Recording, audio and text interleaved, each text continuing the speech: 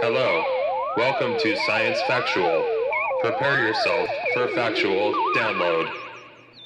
Sequence commencing. What's that? No musical opening? What is happening? Good dystopian day to all you sinners out there, and welcome to this week's episode of Science Factual. I'm your host, Reese Hendrick, and today we take a look at the epic DC Vertigo graphic novel series Transmetropolitan by writer Warren Ellis and designer Derek Robertson. Transmet comes as a suggestion from this week's guest, the very funny Aaron Harleman. We met up before the Groaners Showcase at Funhouse Lounge in Southeast Portland to chat in the mobile studio, aka my car, about the series, which is now firmly set in my top 5 desert island choices. Make sure you stick around for the end of this episode for Aaron's set from the Portland's Funniest Person competition. He's a funny fella, and I love him for it. For those of you who are wondering just what the heck I'm talking about, Transmetropolitan is a cyberpunk transhumanist comic book series written by Warren Ellis and co-created and designed by Derek Robertson, which chronicles the personal and public battles of Spider Jerusalem, infamous renegade gonzo journalist of the future. The monthly series began in July 1997 and concluded in September of 2002 and spans 60 issues, which were later reprinted in an array of 10 trade paperback volumes. Also featured are 2 specials, I Hate It Here and Filth of the City, with text pieces written by Spider Jerusalem and illustrated by a wide range of comic artists. The series was originally published under DC Comics' then new science fiction Helix imprint. When the Helix line was discontinued, Transmetropolitan was the only series of the line that had not been canceled, and was switched to the Vertigo imprint starting with issue number 13.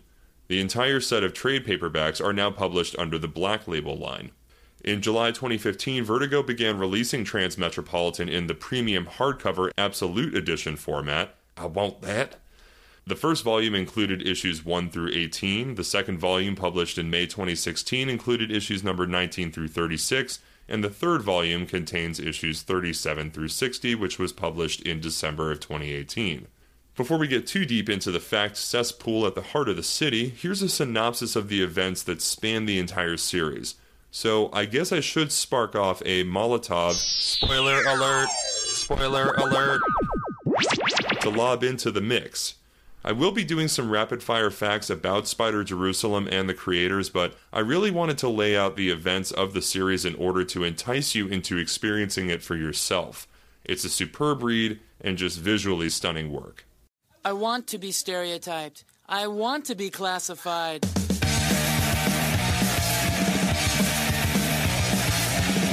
Sometime in the future, how long precisely is never specified but said to be in the 23rd century, Spider Jerusalem, retired writer, journalist, and bearded hermit, lives within an isolated, fortified mountain hideaway.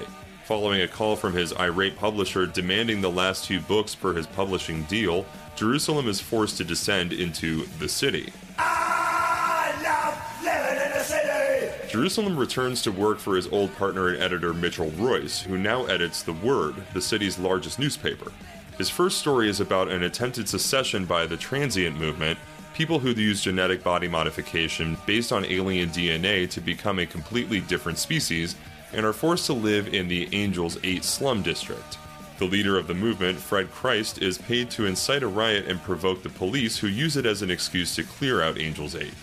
However, Jerusalem publishes a story revealing the truth and brutal methods used by the police. Soon Royce publishes it live all over the city, and the public outcry forces the police to withdraw.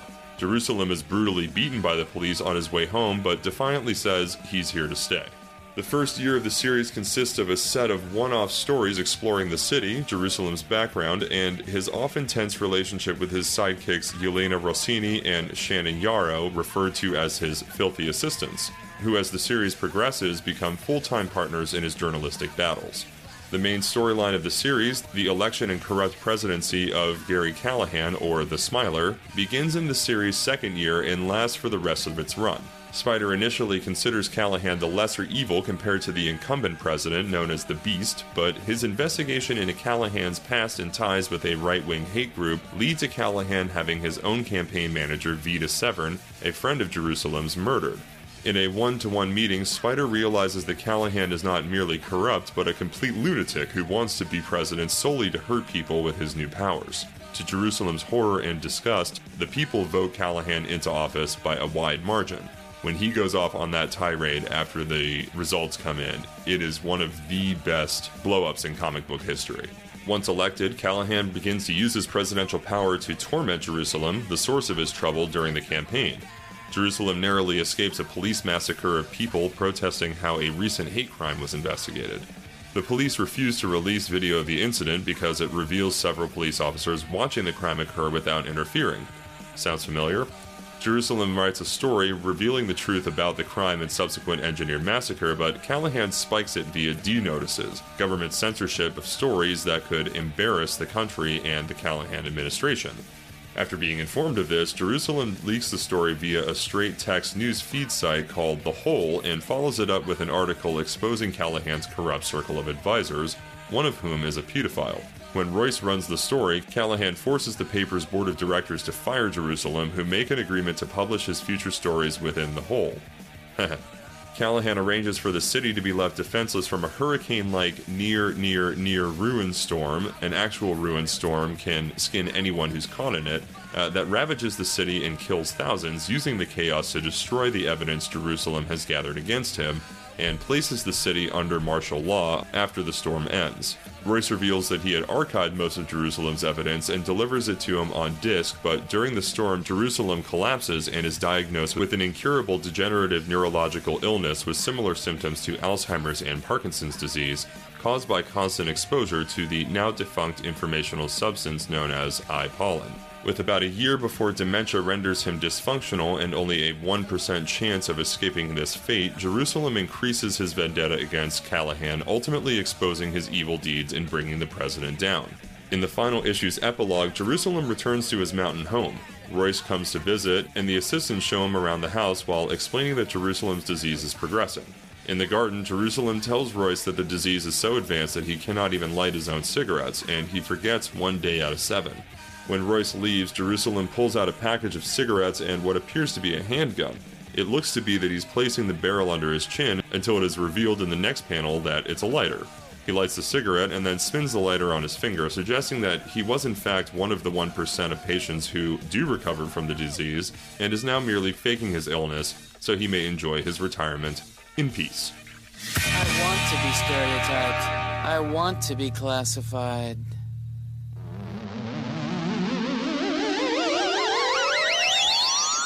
Despite how well delivered and detailed that synopsis may have been, the series just can't be done justice without not only a read, but a reread as well. If you haven't been radicalized against the status quo by then, at least. You can find used copies online as well as your local comic book store, so please do not buy this amazing series on Amazon or eBay or Borders.com or something, not even ironically. Deal? Alrighty, incoming rapid-fire facts about the protagonist, Spider Jerusalem. When Robertson originally drew Spider, only a few tattoos could be seen here and there among his various stages of dress and undress. As the series progressed, both through his illustration of Ellis's writing and the natural evolution of Spider's personality, the tattoos became more than just a few decorative details. In fact, Robertson created so many tattoos for Spider that he eventually had to draw them all on an action figure just to keep track of what they were and where they were placed. Speaking of tattoos, one in particular often receives a lot of speculation on its meaning since it's one of only 2 that actually has words, the other being "kiss me" on his butt cheek, which is pretty self-explanatory. The word poti, P-O-T-I, is seen on his right shoulder blade inside a circular design. At first glance it resembles a 1960s campaign button, but Spider's not one to sell out to politics. Turns out the design is the logo for a soda company, one that was paying kids to get their logo tattooed on them as part of a marketing ploy, the first scheme Spider uncovers while in his teens. Spider Jerusalem's red and green glasses are a rather significant part of his appearance, but it's easy to forget how he came to look the way he does when you're so used to it. You probably haven't thought twice about them or where they came from. As you might remember, he didn't have them with him on the mountain, they were made by a machine in his apartment. One who happens to be deep down the rabbit hole on hallucinogens. Not that Spider does anything about the product that it pumps out. I guess that says more about Spider than anything else. While Spider doesn't necessarily encompass nihilism in all senses of the word, he does fit somewhat into the political and existential nihilist spectrum. He's a slave to no one and to no ideology, instead choosing to remain skeptical in search of the truth. Sadly, most of his disbelief in the meaning of anything comes from the city's culture of political and social apathy in favor of consumerism. When faced with nihilism, he can only become a nihilist himself in order to effect change. It comes as no surprise that there are a lot of people who want Spider dead. And for good reason. When you're hell-bent on telling the truth, you're probably going to piss a lot of people off along the way. Plus, he isn't the most pleasant person to be around. Aside from killing his ex-wife, he also kills a bunch of assassins and the like who come to his apartment or attempt to hunt him down and try to kill him. In issue number 38, Yelena asks him just how many people he's actually killed. He answers 16, but that they were all pretty much in self-defense except for one. He never does admit who that one was. Okay, so there have been a lot of instances where Spider narrowly escapes death due to someone or something trying to kill him. However, the moment when he really cheated death came at the very end of the series when he's diagnosed with information pollen-induced Alzheimer's. As I just got into with the synopsis, we see the scene where he can't even light his own cigarette, supposedly, with that scene concluding with the nod at the end where he actually can light his own cigarette and happens to be part of the 1% of people who recover. Now, aside from being just a lucky bastard, Spider was first dusted with information pollen at the Farsight community, which exists somewhere outside of the present moment. Because of this, and the fact that they have supposedly found a way to prevent the Alzheimer's-like effect, he's saved from what would otherwise be certain death. Just wanted to add that as a point of clarification as to why he ended up actually surviving. Also, the Farsight community is that transhumanist colony that I was talking about in the actual breakdown of the series. You know what, just go and read the series. Seriously, go and read the series. Like, don't even listen to the end of this episode. Go read this series. Alright, if you're still with me, here's some background behind creator Warren Ellis and designer Derek Robertson. Warren Ellis is a British comic book writer, novelist, and screenwriter. He is best known as the co-creator of several original comic series including Transmetropolitan, Global Frequency, Red 2, and he's also the author of the novels Crooked Little Vein and Gun Machine and the novella Normal. A prolific comic book writer, Ellis has written several Marvel series as well, including Astonishing X-Men, Thunderbolts, Moon Knight, and the Extremis story arc of Iron Man, which was the basis for the Marvel Cinematic Universe film Iron Man 3. Ellis created The Authority and Planetory for Wildstorm, and wrote a run of Hellblazer for Vertigo and James Bond for Dynamite Entertainment. Ellis also wrote the video games Hostile Warriors, Cold Winter, and Dead Space, which is one of my favorites. He also wrote the animated TV movie G.I. Joe Resolute, and served as the head writer on the acclaimed animated Netflix series Castlevania.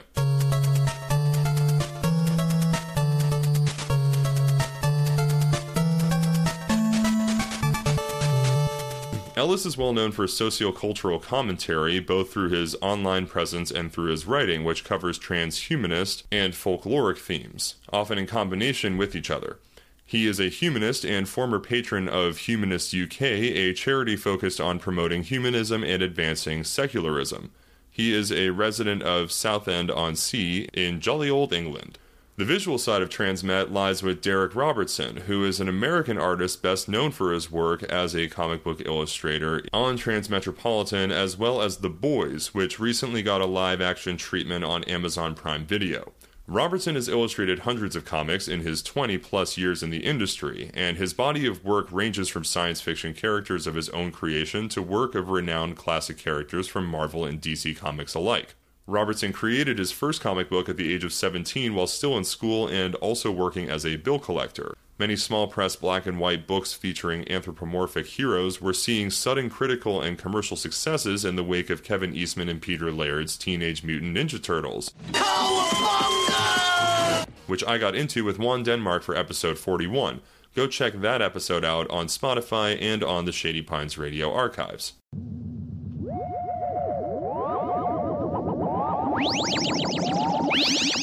Alrighty folks, up next we have an awesome interview with Portland comedian Aaron Harleman. I'd just like to say that I have not met a gentler, more confident man of my generation than Aaron, and I mean that with the utmost sincerity. You'd be so lucky to encounter him in life. Anyway, here we are sitting in my car.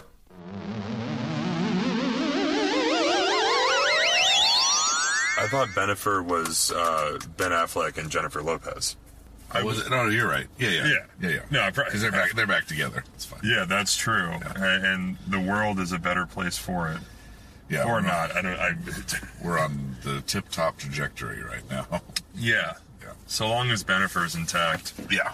Or like Bob Jelena, when it was Billy Bob Thornton and Angelina Jolie. I don't know if they were actually Bob Jelena. No, I mean, they would be in this day and age. I think they might have been together right before that became a popular thing. Sure. They were like, they just missed that. Right. That and flashing the cameraman as you got out of your limo were around the same time. Sure. That's so true. Yeah. There were a lot of upskirts in the early 2000s. Yeah, by design or by accident. Well, learning all sorts of things, and isn't that what life's all about? No, life's about dying. Ladies and gentlemen, this is Aaron Harleman.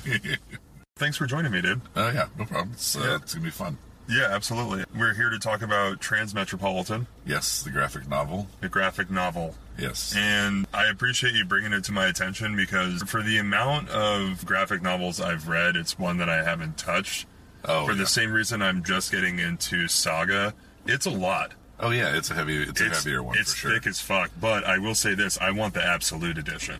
Oh, yeah. It looks so good. I mean, I typically don't read things until they come out as completed editions. Sure. Yeah, if it's not, like, if it's a serial and it's coming out, like, monthly, I'm just not interested until it comes out in the whole graphic novel collection. Is that the equivalent of waiting for streaming series? I mean, I've been doing it since before that was a thing. So Okay.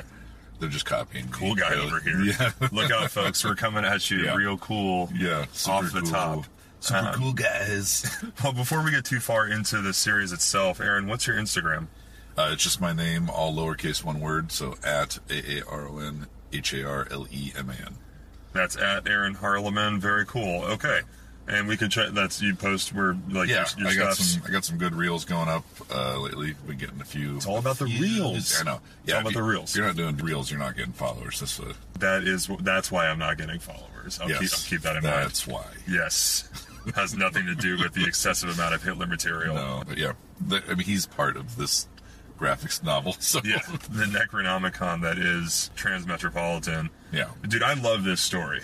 it's really good. It's fucking amazing. Yeah, I mean, It's everything that I wish I could do in rebellion against like our society. it's a great fantasy Yes. Yeah. It is a beautiful fantasy. because it's how most people would love to react to the injustices and the bullshit they see around them, and they get a character who he's just able to expose what's going on. He's not able to do anything himself, which is feels. It's a rough superpower. Yeah, but because it's I just wouldn't like- call it a superpower. But every- like, you know what I mean? Like, if you're thinking about it in comic book terms or DC Oh, yes. like universe terms, like if his superpower is to reveal the truth. to reveal the truth but not be able to do anything about it, like that's so rough. But it feels very poignant to like the current time we're in, because like everybody's out there trying to like share what the truth is, Sure. and it's all become so diluted that nobody fucking can, basically, and Or even knows what the truth is, Right, Because yeah. it's become so Because subjective. yeah.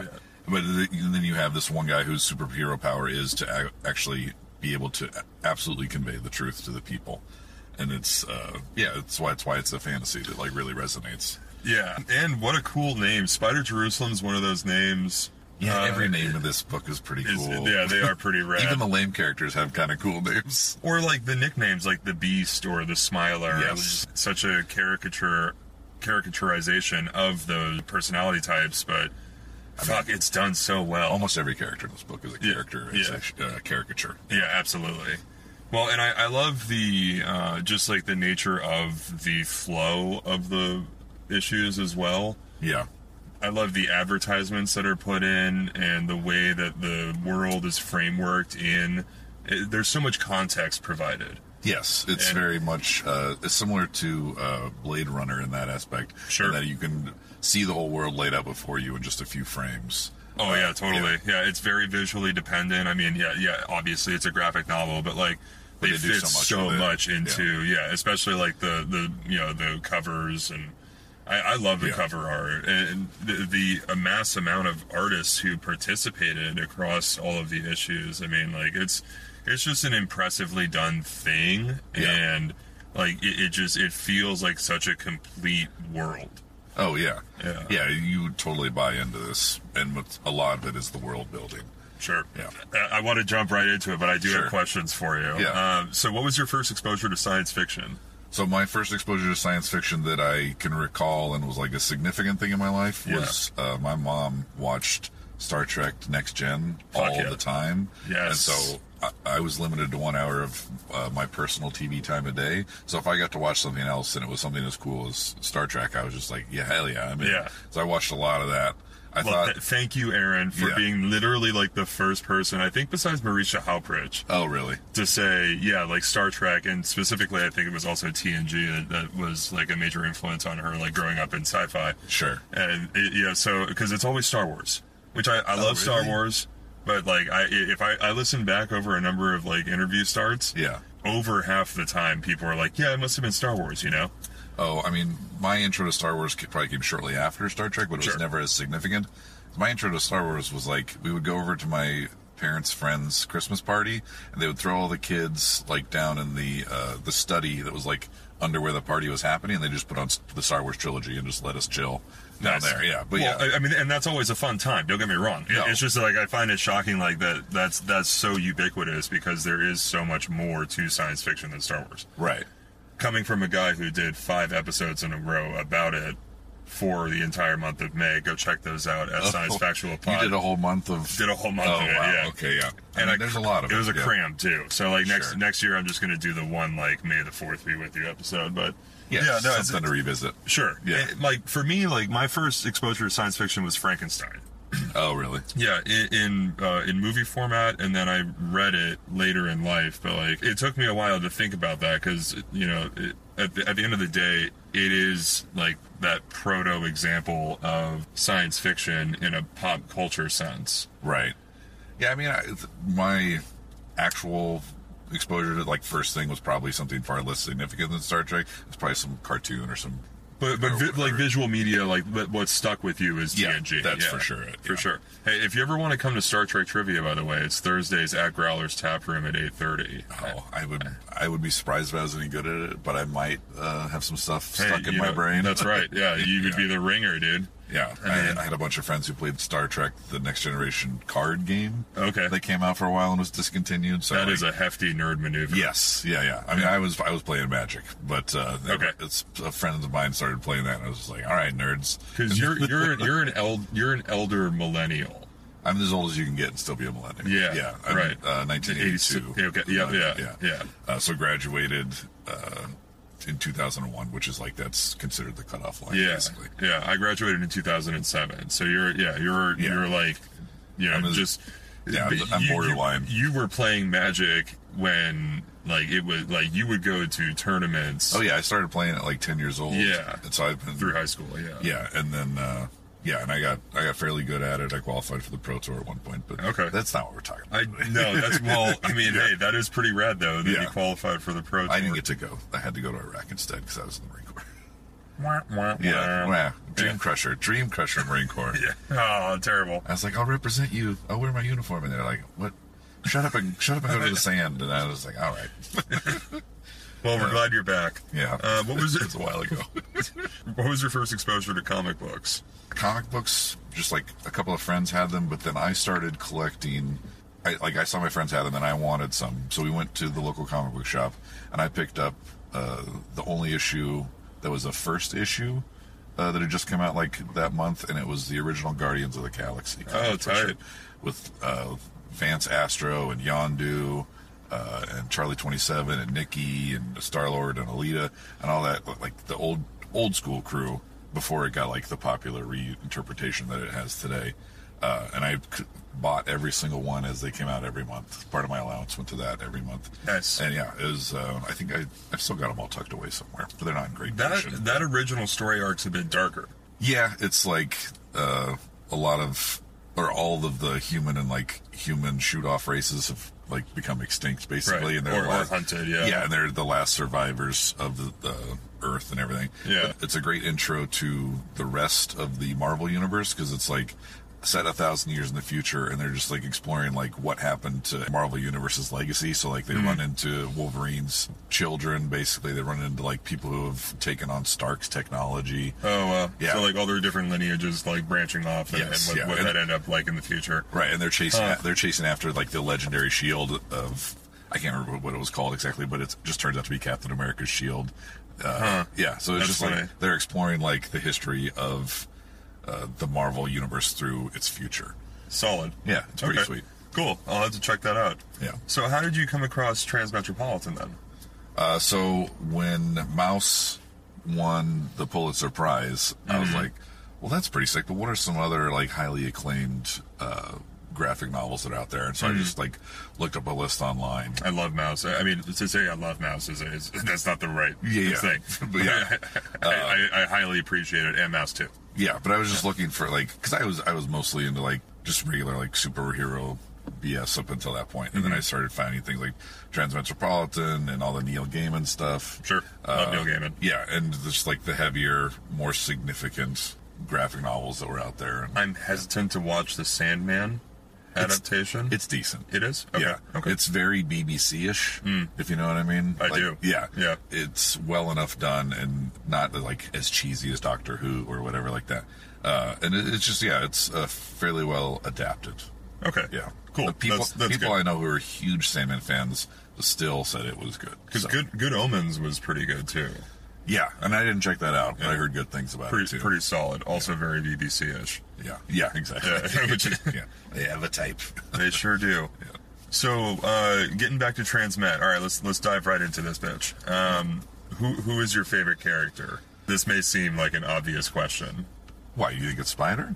No, well, that's my answer. Oh, okay. Yeah. No, mine is Royce Mitchell, his boss. Oh, cool. Okay. Yeah. Yeah. Because Because he puts up with a lot of shit. yeah, he takes all the shit, he deals with it, and literally the story couldn't happen without him because he gets Spider out of living in the country and just doing his own thing. That's true. Yeah, and he's got to wrangle like a Hellcat that's like been lit on fire and doused in gasoline. There's no way that anything happens to him, but he still manages to just like persevere through this situation with Spider that's like, it should be impossible for any normal human being. Like, his superpower is being able to wrangle Spider. Right. Yeah. Well, imagine having to wrangle the cyberpunk Hunter S. Thompson. Yes, exactly. Like, It's it's just I couldn't do it. But we'll Nothing- that's another question that I do have, which we'll get to. But okay, so Royce Mitchell. I know it's a weird pick, but That's a great pick actually, and I like your reason. It's a solid reason. Yeah. Who do you identify with the most? If it's not Royce. It's not, because I can't really say that I identify with any character in this story exactly, like different aspects of them. You'd like to be idealistic and like, oh, I'm like Spider and I want to be a revolutionary and I want to like implicate change, but just like Hunter S. Thompson and him are both impossible caricatures to live up to. Yeah. Well, that's why, like, I mean, Johnny Depp did an okay job. I feel like Bill Murray did a better job. Oh, when they portrayed him in Hunter S. Thompson and Where the Buffalo Roam. I can only think of maybe a handful of people who else could play Hunter S. Thompson, let alone Spider Jerusalem. There was going to be a film adaptation where Patrick Stewart was going to narrate him. Oh, really? Yeah, which did not get funded. Yeah, that's interesting. I don't think that'll... Like, if somebody ever successfully films this, I will be astounded. Well, the tech would be cool. I think like it would rely a lot on CGI, and I know I mentioned Altered Carbon a lot on this for never having covered it. I do mention it a lot on this podcast. Sure. But like I can see that type of cyberpunk world, but way more filthier. Like, oh, I don't mean in the aspect of the capacity, the visuals. Sure, no, I know, but I'm just saying, like, but that ability, I think, would allow for, if the story were written really well and it was casted really well. Sure, I just don't think any corporation should be behind it. No, would be able to back it, really. Well, first off, it would it's very counterintuitive to them. And if there was enough money in it for somebody, sure, but that would be a hard sell for a lot of people. It'd be thick with irony hot off the press if it were ever made, for Christ's sake. I mean, they could do what they did to Wanted and just entirely change everything about it. Sure. Yeah. Just like, oh, it's actually a story about how bullets go around things. So dumb. It was so dumb. God. Yeah. And so poorly casted. Oh, yeah. I mean, everything was bad. Yeah, no, I'm not even going to say some things were decent because they weren't. Okay, so who's your least favorite character and why is it Callahan? I mean, he's obviously the worst. Yeah, he is the obvious bad guy. I'd rather focus on Stampento. I can't remember pronounce Stampenito.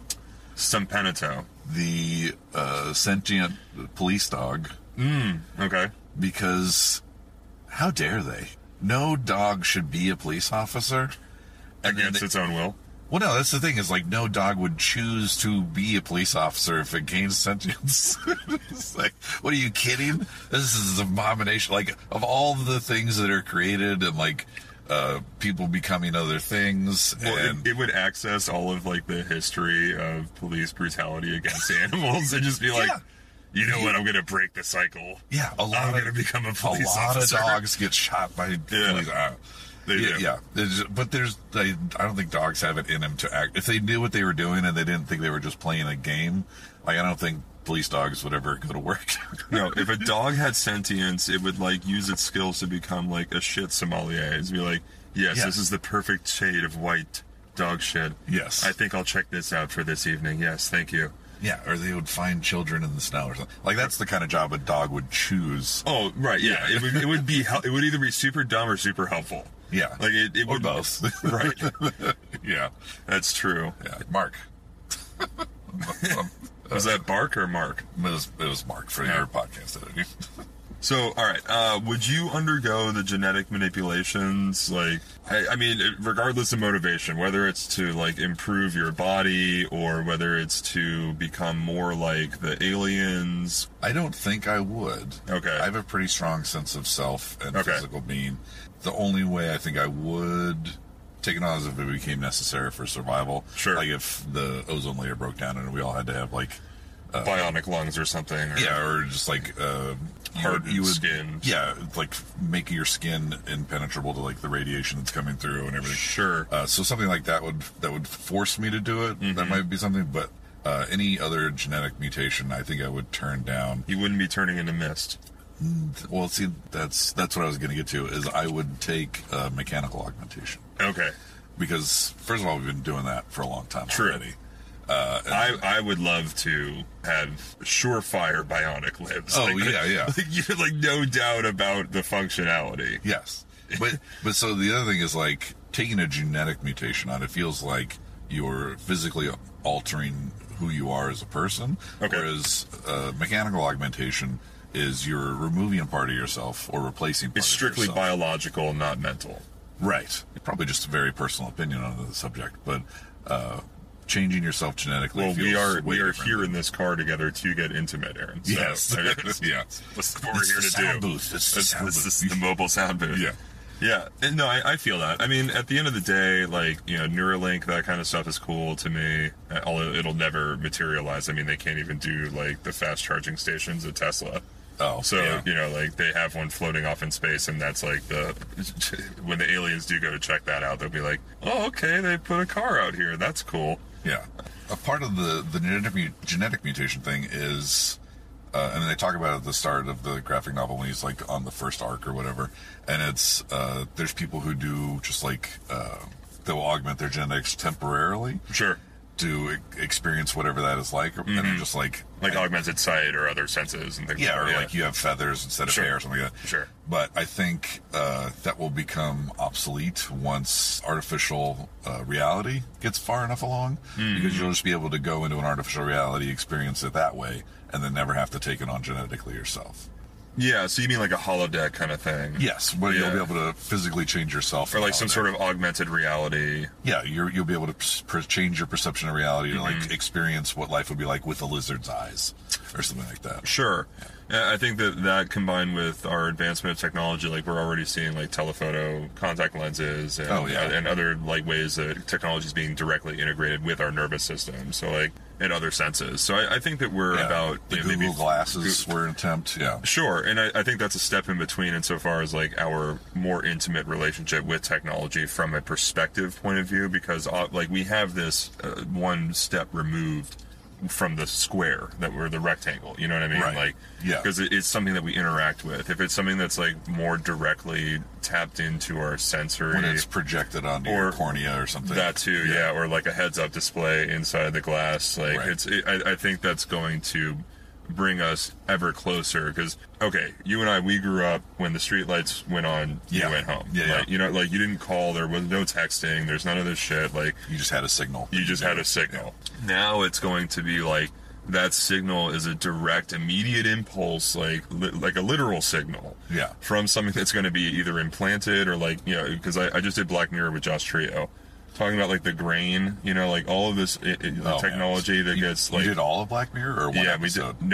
We covered Black Mirror. Oh, okay. Well, Black Mirror covers everything. So. Sure, yeah, that's fair. But like, I think that near future type of technology, because talking about Google Glass, Spider Jerusalem's glasses record and take photos and and have other functions even. Right. Yeah. Absolutely. Like heads up display, all sorts of shit, and like, you know, so it's not. I don't think it's far out of reach, and the more it becomes second nature with our society, you know, like us growing up from the range of coming home when the street lights come on to now being pretty. I mean, like, you know, like, have you used an Oculus before?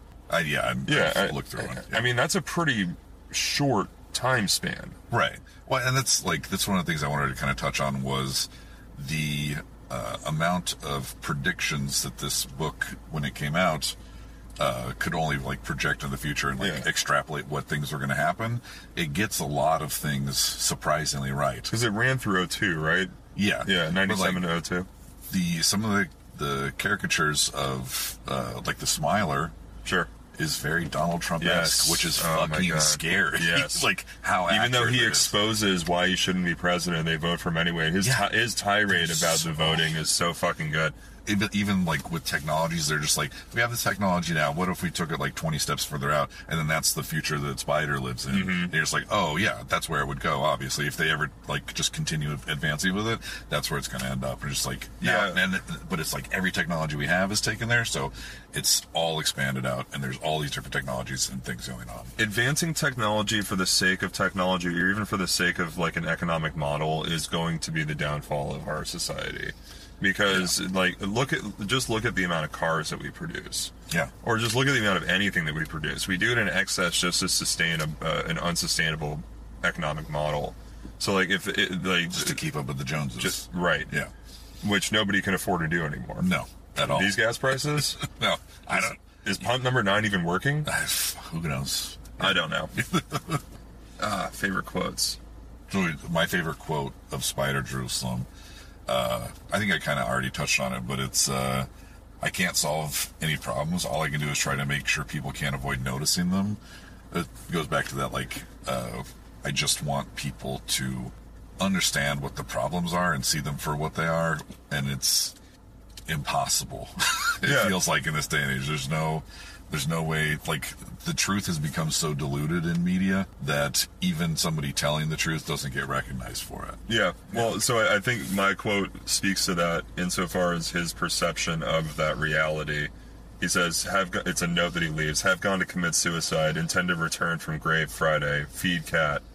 And he says to himself later, like, by 4 o'clock, I've discounted suicide in favor of killing everyone else in the entire world instead. Yeah, more feasible to pull off. Yeah, that's a fairly solid Monday morning to afternoon arc for, I would say, most of us drudging through society. Yeah. Because, like, sometimes you do just want to scream out, and it feels like nobody's listening, or like what can an individual do, right? And like we're so far gone that revolution is compartmentalized into the recesses of our brain, like, how dare you stand up against tyranny? Like, it feels impossible. It feels impossible. I mean, the first arc of the book is about somebody trying to do a bullshit revolution, and it's just like, you're just diluting the waters for any real revolution that would ever come along. No, absolutely. It made me think of like Occupy. Yeah. And shit like that. And it's sometimes it feels so ineffectual, even though there are attempts in earnest at disrupting the status quo. They're very earnest, but they get, whether from outside forces or from inside, they get diluted. Yeah. And then it becomes impossible to tell what's what. Right. Yeah. Yeah, absolutely.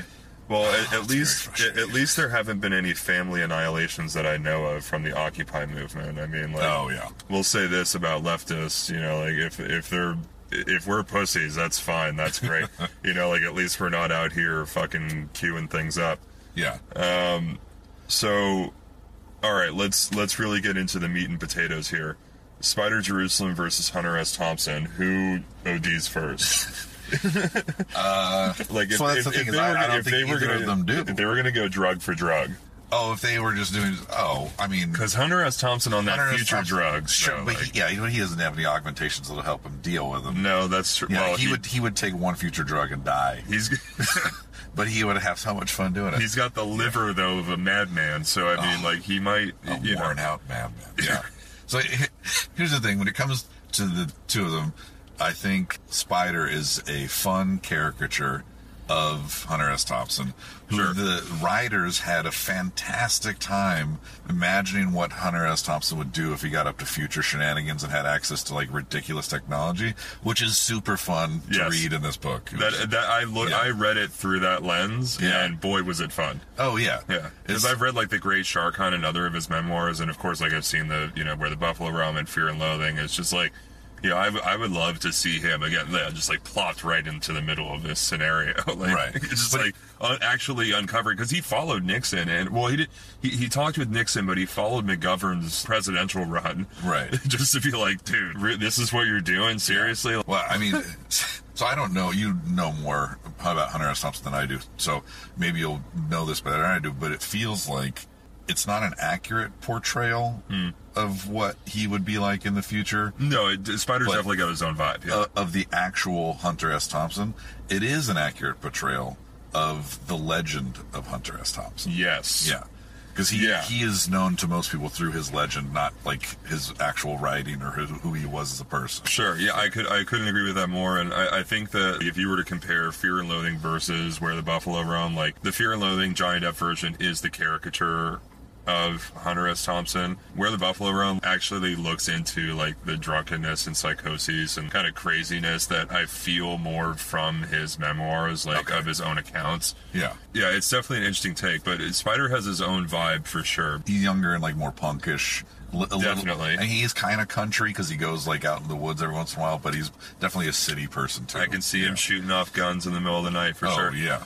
But, speaking of which, his Bowel Disruptor is probably my favorite weapon. It's not necessarily a weapon, it's more like a self-defense. Yeah, it's a stun gun that makes people poop. Yeah, it makes them shit their pants. Yeah, it's fantastic. Yeah, it's like a brown note in your pocket. See, that's what's fun. It's like the legend. Hunter S. Thompson's legend would definitely carry one of those. Yes, yeah. It would look like a pistol, but like when he fired it, like you shoot like a bang, but also like a sonic, poop disruptor. And then people go, oh no, oh no, and then they run away. Yeah. Just so we're clear, the Bowel Disruptor is a poop gun. It makes people poop. Yes, you point it at them, you shoot them, and they have to go poop immediately. It is a poop. It's very fun. People say like, all right, like desert island, what would you bring? If we're doing imaginary shit, yeah. Well, okay, yeah, that's fair. I just like pointed at crabs, just like little crab. I wonder what a crab poop is like. I don't know. I would figure it's a lot like a shrimp poop. It probably. It just comes out in a little line or whatever. Rope. Yeah, most fish are like they have little lines, marine little ropes. Or ropey. It's pretty ropey. Yeah. Same with amphibians. The smallest shit I ever saw, I saw a hummingbird shit one time. It was like a baby miracle. I wasn't even sure I actually saw it, but in my head, I'm like, I saw a hummingbird. Not a lot of animals in Transmet, except for the two-faced cat that pisses everywhere. What's its name again? The cat. The cat, yeah. It's got like two faces. Yeah. It's very feral when he finds it. And he takes it home and just like has a feral, two-faced, pissing everywhere cat in his house. Fantastic. Yeah.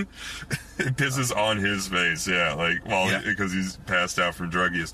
Yeah, I think you're right. HST would take one sniff of that future shit. It just would be like, done.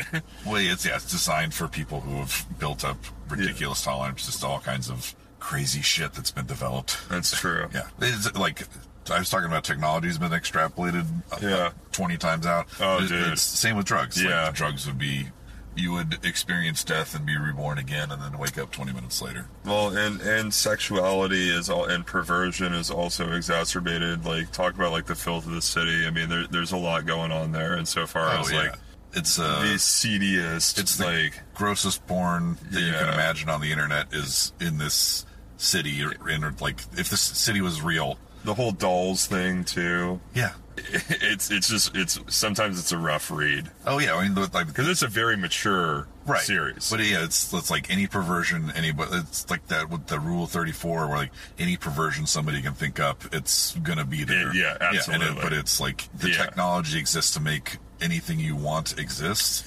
Then that's going to be there too. Yeah, absolutely. Yeah, and I definitely think it speaks to that perversion of technology and like how it expands the human mind in ways that we may not intend. Oh yeah, I mean, sexuality has been extrapolated 20 times. You know what I mean? Yeah. Yeah, perversion has been extrapolated. It's like it goes beyond insane. Jeffrey Epstein would love it. Oh yeah, big fan. That's like, have you touched on Preacher at all? I haven't read Preacher. I saw part of the actual live-action series, which was, from what I've heard, was pretty well adapted. And I haven't really read the series. I've read one-off issues that like a friend has had. So like I haven't given it justice. But like it is a fantastic series for what it is. It's very perverted at points too. Then there's that's true. There's one thing that always sticks out in my head. And gory. Yes, very gory. Incredibly gory. There's this guy who runs a meatpacking facility, or owns a meatpacking company, or a butcher company, whatever you want to call it. Like, he's so far gone in his insanity to meat, like he constructs a giant goddess out of like cow carcasses, and then proceeds to like try and fuck it. It's just like, that's the kind of perversion that's just like, that's 2 generations out. We're talking 20 generations. And it's just like, yeah, it can get pretty heinous. Yes. Yeah. Well, it's that level of corruption that Spider, kind of uses his skills to fight against, and that's the main piece. I mean, like, it kind of ends with him, he does oust Callahan. He is victorious. As much as you can be in that situation. And that last little nod where he does actually light the cigarette. Oh, because he's one of the 1% that survives this which I think is definitely a Hunter S. Thompson-esque like ending. Oh yeah, you know what I mean? Like, because it's those guys who do live to 102, like smoking cigarettes every day. Not to say that HST did, but like, no, I had an uncle that was. It was insane that he dredged channels for a living, but he was just like all muscle, sinew, and bone, and that was it. He could do pull-ups from sun up to sundown and never tire. Sure. It was almost like he was genetically modified. Like, and some people there are like, have you ever seen that Harvey Oswald? Who's the creator of Marvel Comics? Stan Lee. Yes, famously Lee Harvey Oswald. Yeah. So Stan Lee had that show about like superhuman people that already exist in the world. Yeah, I've seen it on an airplane. Yes. Yeah, my uncle could have been on that easy. It's just like, I don't know, like the magnetic guy and the guy who can be in the snow forever. Yeah, like my uncle just had this like insane ability for endurance, and just like, I don't know. He was also crazy, which further leads me to believe that he was some kind of genetic alteration. Yeah, it's like Rain Man meets Forrest Gump. Yeah, but for muscles. Oh no, he ran across. Yeah, he was very strong too. Yeah. I just don't know if he was even aware of limitations. No. Yeah, like not Mr. Glass. The other guy. Yeah. Bruce Willis' character is just like, he only notices that he's a superhero when it finally like he tries. That's Unbreakable, folks. Yeah. That's where we're now shifting to yet another thing away from Transmetropolitan. No, sorry. All right, so Aaron, let me ask you this: what's coming up in your comedy schedule? Funny Jazz Talk at Haymaker on the 21st, and the following day I'm at Comedy Corral, the Lilo Tavern, on the 22nd. And that's all I've got booked up so far. That's not a great super far away. And we're about to hear you at Growners. Yes. Here at Funhouse Lounge, which is where we're at, folks. We're sat outside Funhouse Lounge. Check out funhouselounge.com. Do check out Bat Musical. They're both fantastic. I mean, there's also Butter. There's Leave Your Troubles at the Door. Dark Web Tonight. There's Dark Web Tonight. I mean, definitely go to funhouselounge.com. You will always find something fun to do there. And what mics? What would you say is not? The ones I can make are usually Haymaker. Yeah, Haymaker's fun. That's a fun one every time. There's a good audience there. And then, the helium mic is very fun every time, and we need more people to. It just came back recently, and we need seats filled again to get back to where it was. Yes, go to Helium. I will be going there on Tuesday. Yeah, I'll be seating you, and then hopefully performing after that. Nice. Yeah. I'm actually I'm talking with Charlie Arnell about The Expanse. Oh, nice. Yeah, that's another doozy. Yeah, but there's drama with the cast and everything too on that show, and there's but the sci-fi of it is very good. Yeah, and I liked the first season of that just because it was like, oh yeah, this is way more accurate to what space travel will be like in the future than like Star Trek or Star Wars or whatever. I do dig that. I like it when they have an accurate depiction of like explosions and decompression and stuff like that in space, and it's not all cinematic and dramatic and what have you. So, or like easy, we have gravity machines that make everybody stand right. Yeah, it's more. Although that would be a feature of the far future. Yeah, like long-term space travel. It would have to like artificial gravity. Yeah, absolutely. The first thing that I ever saw that portrayed like what actual space travel would be like initially was Cowboy Bebop, which is an all-time classic too. But that's one of the reasons I always appreciated that show a lot. All right, quick question to end this. How did you feel about the Netflix adaptation of Cowboy Bebop? Yes. I didn't watch it because I like the original so much, and I heard may have to circle back on Cowboy Bebop. That'd be great. But yeah, people I respect said they liked it, so I'll probably check it out eventually when I'm bored. I did like it, and I'm actually relatively sad that they didn't continue it. So was the people that I've talked to that liked it. They were like, what are you talking about? You know what? It's canon now. Next time we're talking Cowboy Bebop. Perfect. Cowboy Bebop is a show I used to run with my friend Jamie Carbone. That's how you know I like Cowboy Bebop so much. Nice. Aaron, thank you again for joining me. We're going to go hit Groaners. Yes, I'm going to check it out. funhouselounge.com.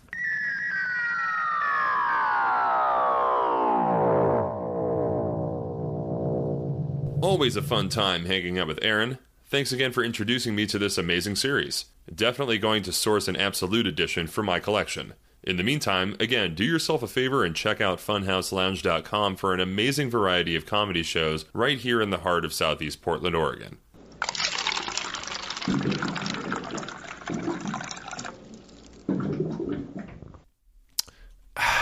You know, we've definitely gotten into the concept of dystopian futures here on Science Factual before, and we've definitely also talked about how I have a deep desire to fuse myself with technology, but we've never truly taken a dive into the realm of transhumanism. So for this week's Water Cooler Facts, let's look beyond the human form into what might be, courtesy of the folks over at whatistranshumanism.org. By the way, the meeting is in the basement of the JCC after they close. Somebody needs to bring the extra Oreos and Pedialyte. Transhumanism is a way of thinking about the future that is based on the premise that the human species in its current form does not represent the end of our development, but rather a comparatively early phase. Transhumanism can be viewed as an extension of humanism, from which it is partially derived. Humanists believe that humans matter, that individuals matter. We might not be perfect, but we can make things better by promoting rational thinking, freedom, tolerance, democracy, and concern for our fellow human beings. Wouldn't that be nice? Transhumanists agree with this, but also emphasize that we have the potential to become more. Just as we use rational means to improve the human condition and the external world, we can also use such means to improve ourselves, the human organism. In doing so, we are not limited to traditional humanistic methods such as education and cultural development. We can also use technological means that will eventually enable us to move beyond what some would think of as human. Riveting stuff, but what does the timeline look like? Yahoo Finance picks up the slack with this compelling piece. Human beings will be very different in just over 3 decades' time, when we'll be gold-skinned immortal cyborgs. That's the startling prediction of one futurologist, who says that technology will cause us to evolve into a new species over the next few decades. Human beings will effectively become immortal as we gain the ability to upload our minds into computers and download them into new robotic bodies. The predictions, based on academic research, were made by futurologist Dr. Ian Pearson for the Big Bang Science Fair way back in 2016.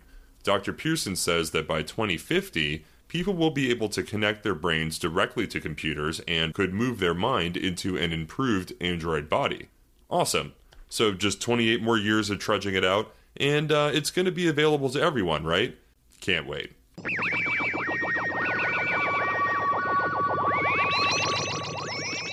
I'd like to thank my sources for today's episode. We have the aforementioned whatistranshumanism.org. Make sure you pick up your trackers in the mail, as well as futurism.com, screenrant.com, and of course wikipedia.com, because if it's on Wikipedia, it must be true. Boy, am I stoked for next week's episode, because we take a trip back into TV land with a dive into The Expanse with guest comedian Charlie Arnell Jr. We talk about the Sci-Fi Channel staple and the books they're based off of before the Helium Comedy Club open mic in Portland, Oregon. That episode airs Tuesday, September 27th from 8 to 9 a.m., only on Shady Pines Radio. Download the Shady Pines Radio app today for amazing content by super talented folks 24 hours a day, 8 days a week. Before we head on out of here, get your daily dose of the yucks from Aaron Harleman. Enjoy.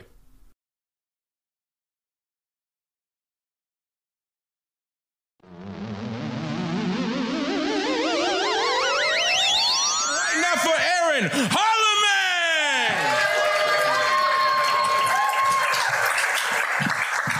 What up, Helium? I'm from the Dirty South. Anybody ever been? Been down to Dirty South? Fuck yeah. Down to Medford. Let's go. Hell yeah. We got that good show. We got that factory where they make white people with dreads. It's a good spot. They got a lot of economy coming out of that spot. It's good. We got that good artisanal meth.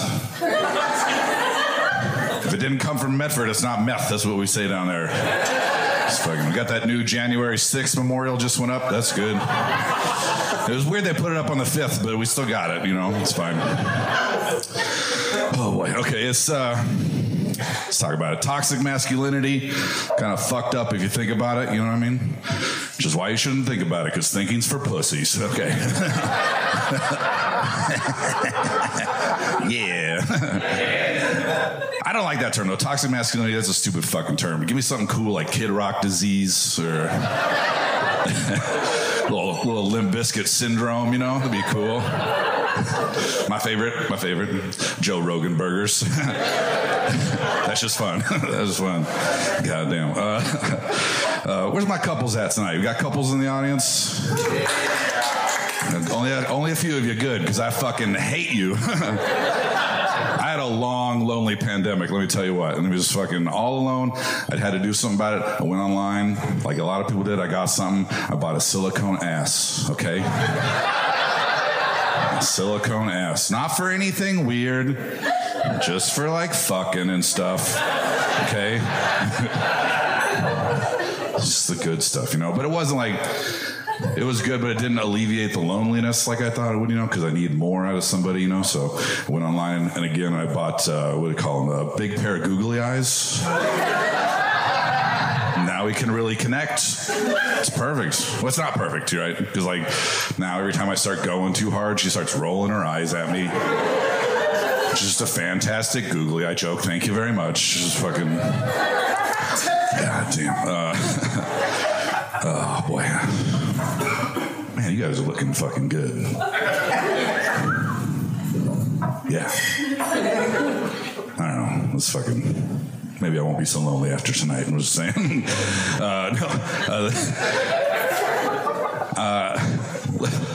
I know where I'm at, but if you guys, let me ask you this, Helium. Have you been respecting the troops, huh? Nobody respecting the troops? I was in the Marine Corps, okay? I've been around a lot of the troops, and I'm here to tell you, you do not have to respect those motherfuckers.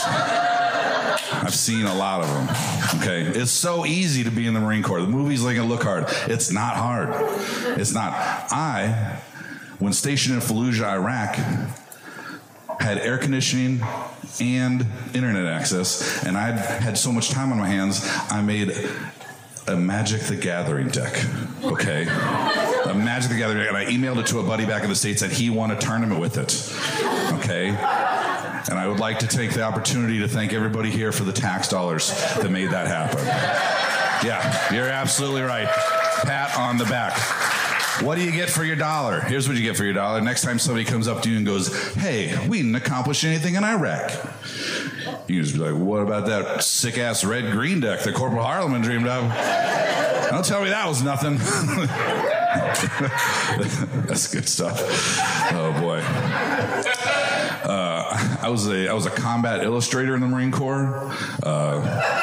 Yeah, what the fuck is that, everybody I've ever told has asked me? I'll tell you what it is. It's a lot of photoshopping tits onto Saddam, okay?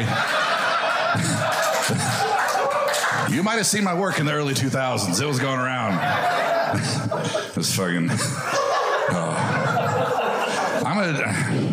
It's a competition. I shouldn't do this because it's going to bring the whole room down. But I'm going to do it anyway because I love this. I was the deadliest thing in the Marine Corps, okay? Because the ability to dehumanize the enemy, to make them easier to kill, the Marine Corps loves it. All right, I was absolutely right. That was not good. I know what I'm doing. I just don't like doing it sometimes. Goddamn. Speaking of tits and fucking... I know we've all been a little distracted during my set, okay? Because... I mean, you're looking at them. My nipples are always this hard. They are. It's not like... It was never really a problem until Marine Corps boot camp, right? When like a month in, a drill instructor notices, and he comes up to me and he's like...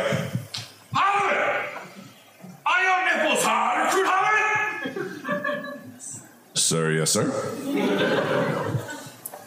It's 102 degrees out, Harleman! Are your nipples fucking cold?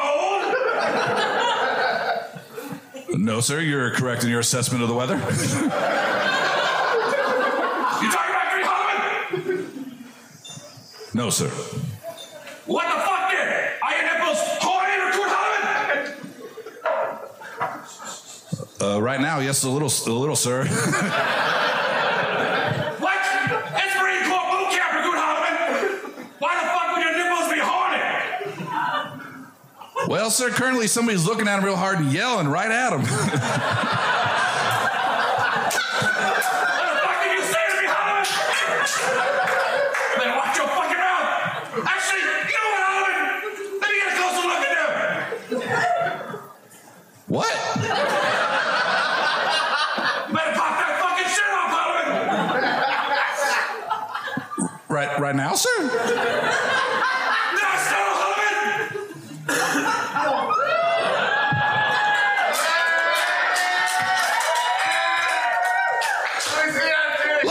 Look at those little sweet-ass, big-ass, Hershey-ass nipples you got right now. I don't know how you turned Cajun all of a sudden. All right. Where the fuck? All right. I gotta get out of here. You guys have a good night.